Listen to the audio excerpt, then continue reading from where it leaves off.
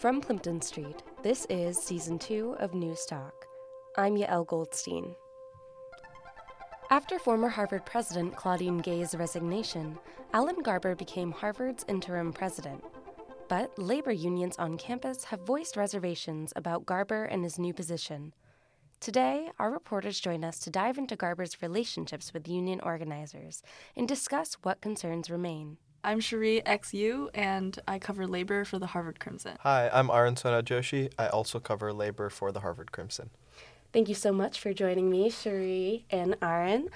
I want to start by understanding how interim president and provost Alan Garber interacts with labor union activity on campus. What relationship has he had with the Harvard Graduate Student Union in his capacity as an administrator thus far in his career? So one of the biggest players on campus is Harvard's Graduate Student Union, HGSU UAW. In 2016, they had a big run-in with Garber when they were trying to form for the first time. A number of graduate students, workers, were left off the voter roll, and the vote failed, and the union was not able to be formed. The union organizers filed a case with the National Labor Relations Board saying that it wasn't correct, and they ended up winning that case. So then there was a redo of that vote, which they then won. But Garber sent out emails to students, to union members, to organizers, and the consensus was that he never wanted them to form in the first place. And that sort of just defined their relationship from there. At least as far as the student union goes, Alan Garber has historically been the lead administrator in those negotiations. So while he hasn't directly interacted at the bargaining table, he's involved in closed-door conversations. The provost's office has always had a representative at the table, and he operates somewhat from a distance, but definitely has always had a hand in the situation. I'd like to get a better sense of how union members have felt about their interactions with Garber. What is their unique perspective on negotiating with his administration?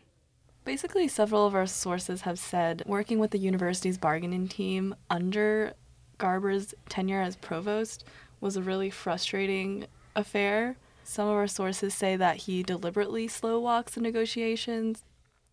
Union members have expressed frustration with an administration that seems to be both, in their opinion, behind closed doors and publicly opposed to what they're trying to do. So I'm curious about how current union members have reacted to Garber's new position at Harvard's helm, and how do they see this influencing future union negotiations? The position right now is somewhat unclear, in that the union's current contract is set to expire, I believe, in 2025. So at some point in the not-too-distant future, they're going to begin bargaining again, and what they're considering is rehashing some of the old issues that came up during previous bargaining sessions, things like real recourse. What we've heard is that they're not really going to change their bargaining strategies going forward. They're still going to try to first survey their members to see what demands union members want, and then go forward with those demands. So union leaders are not super happy to be dealing with Garber in his new role, given their previous history.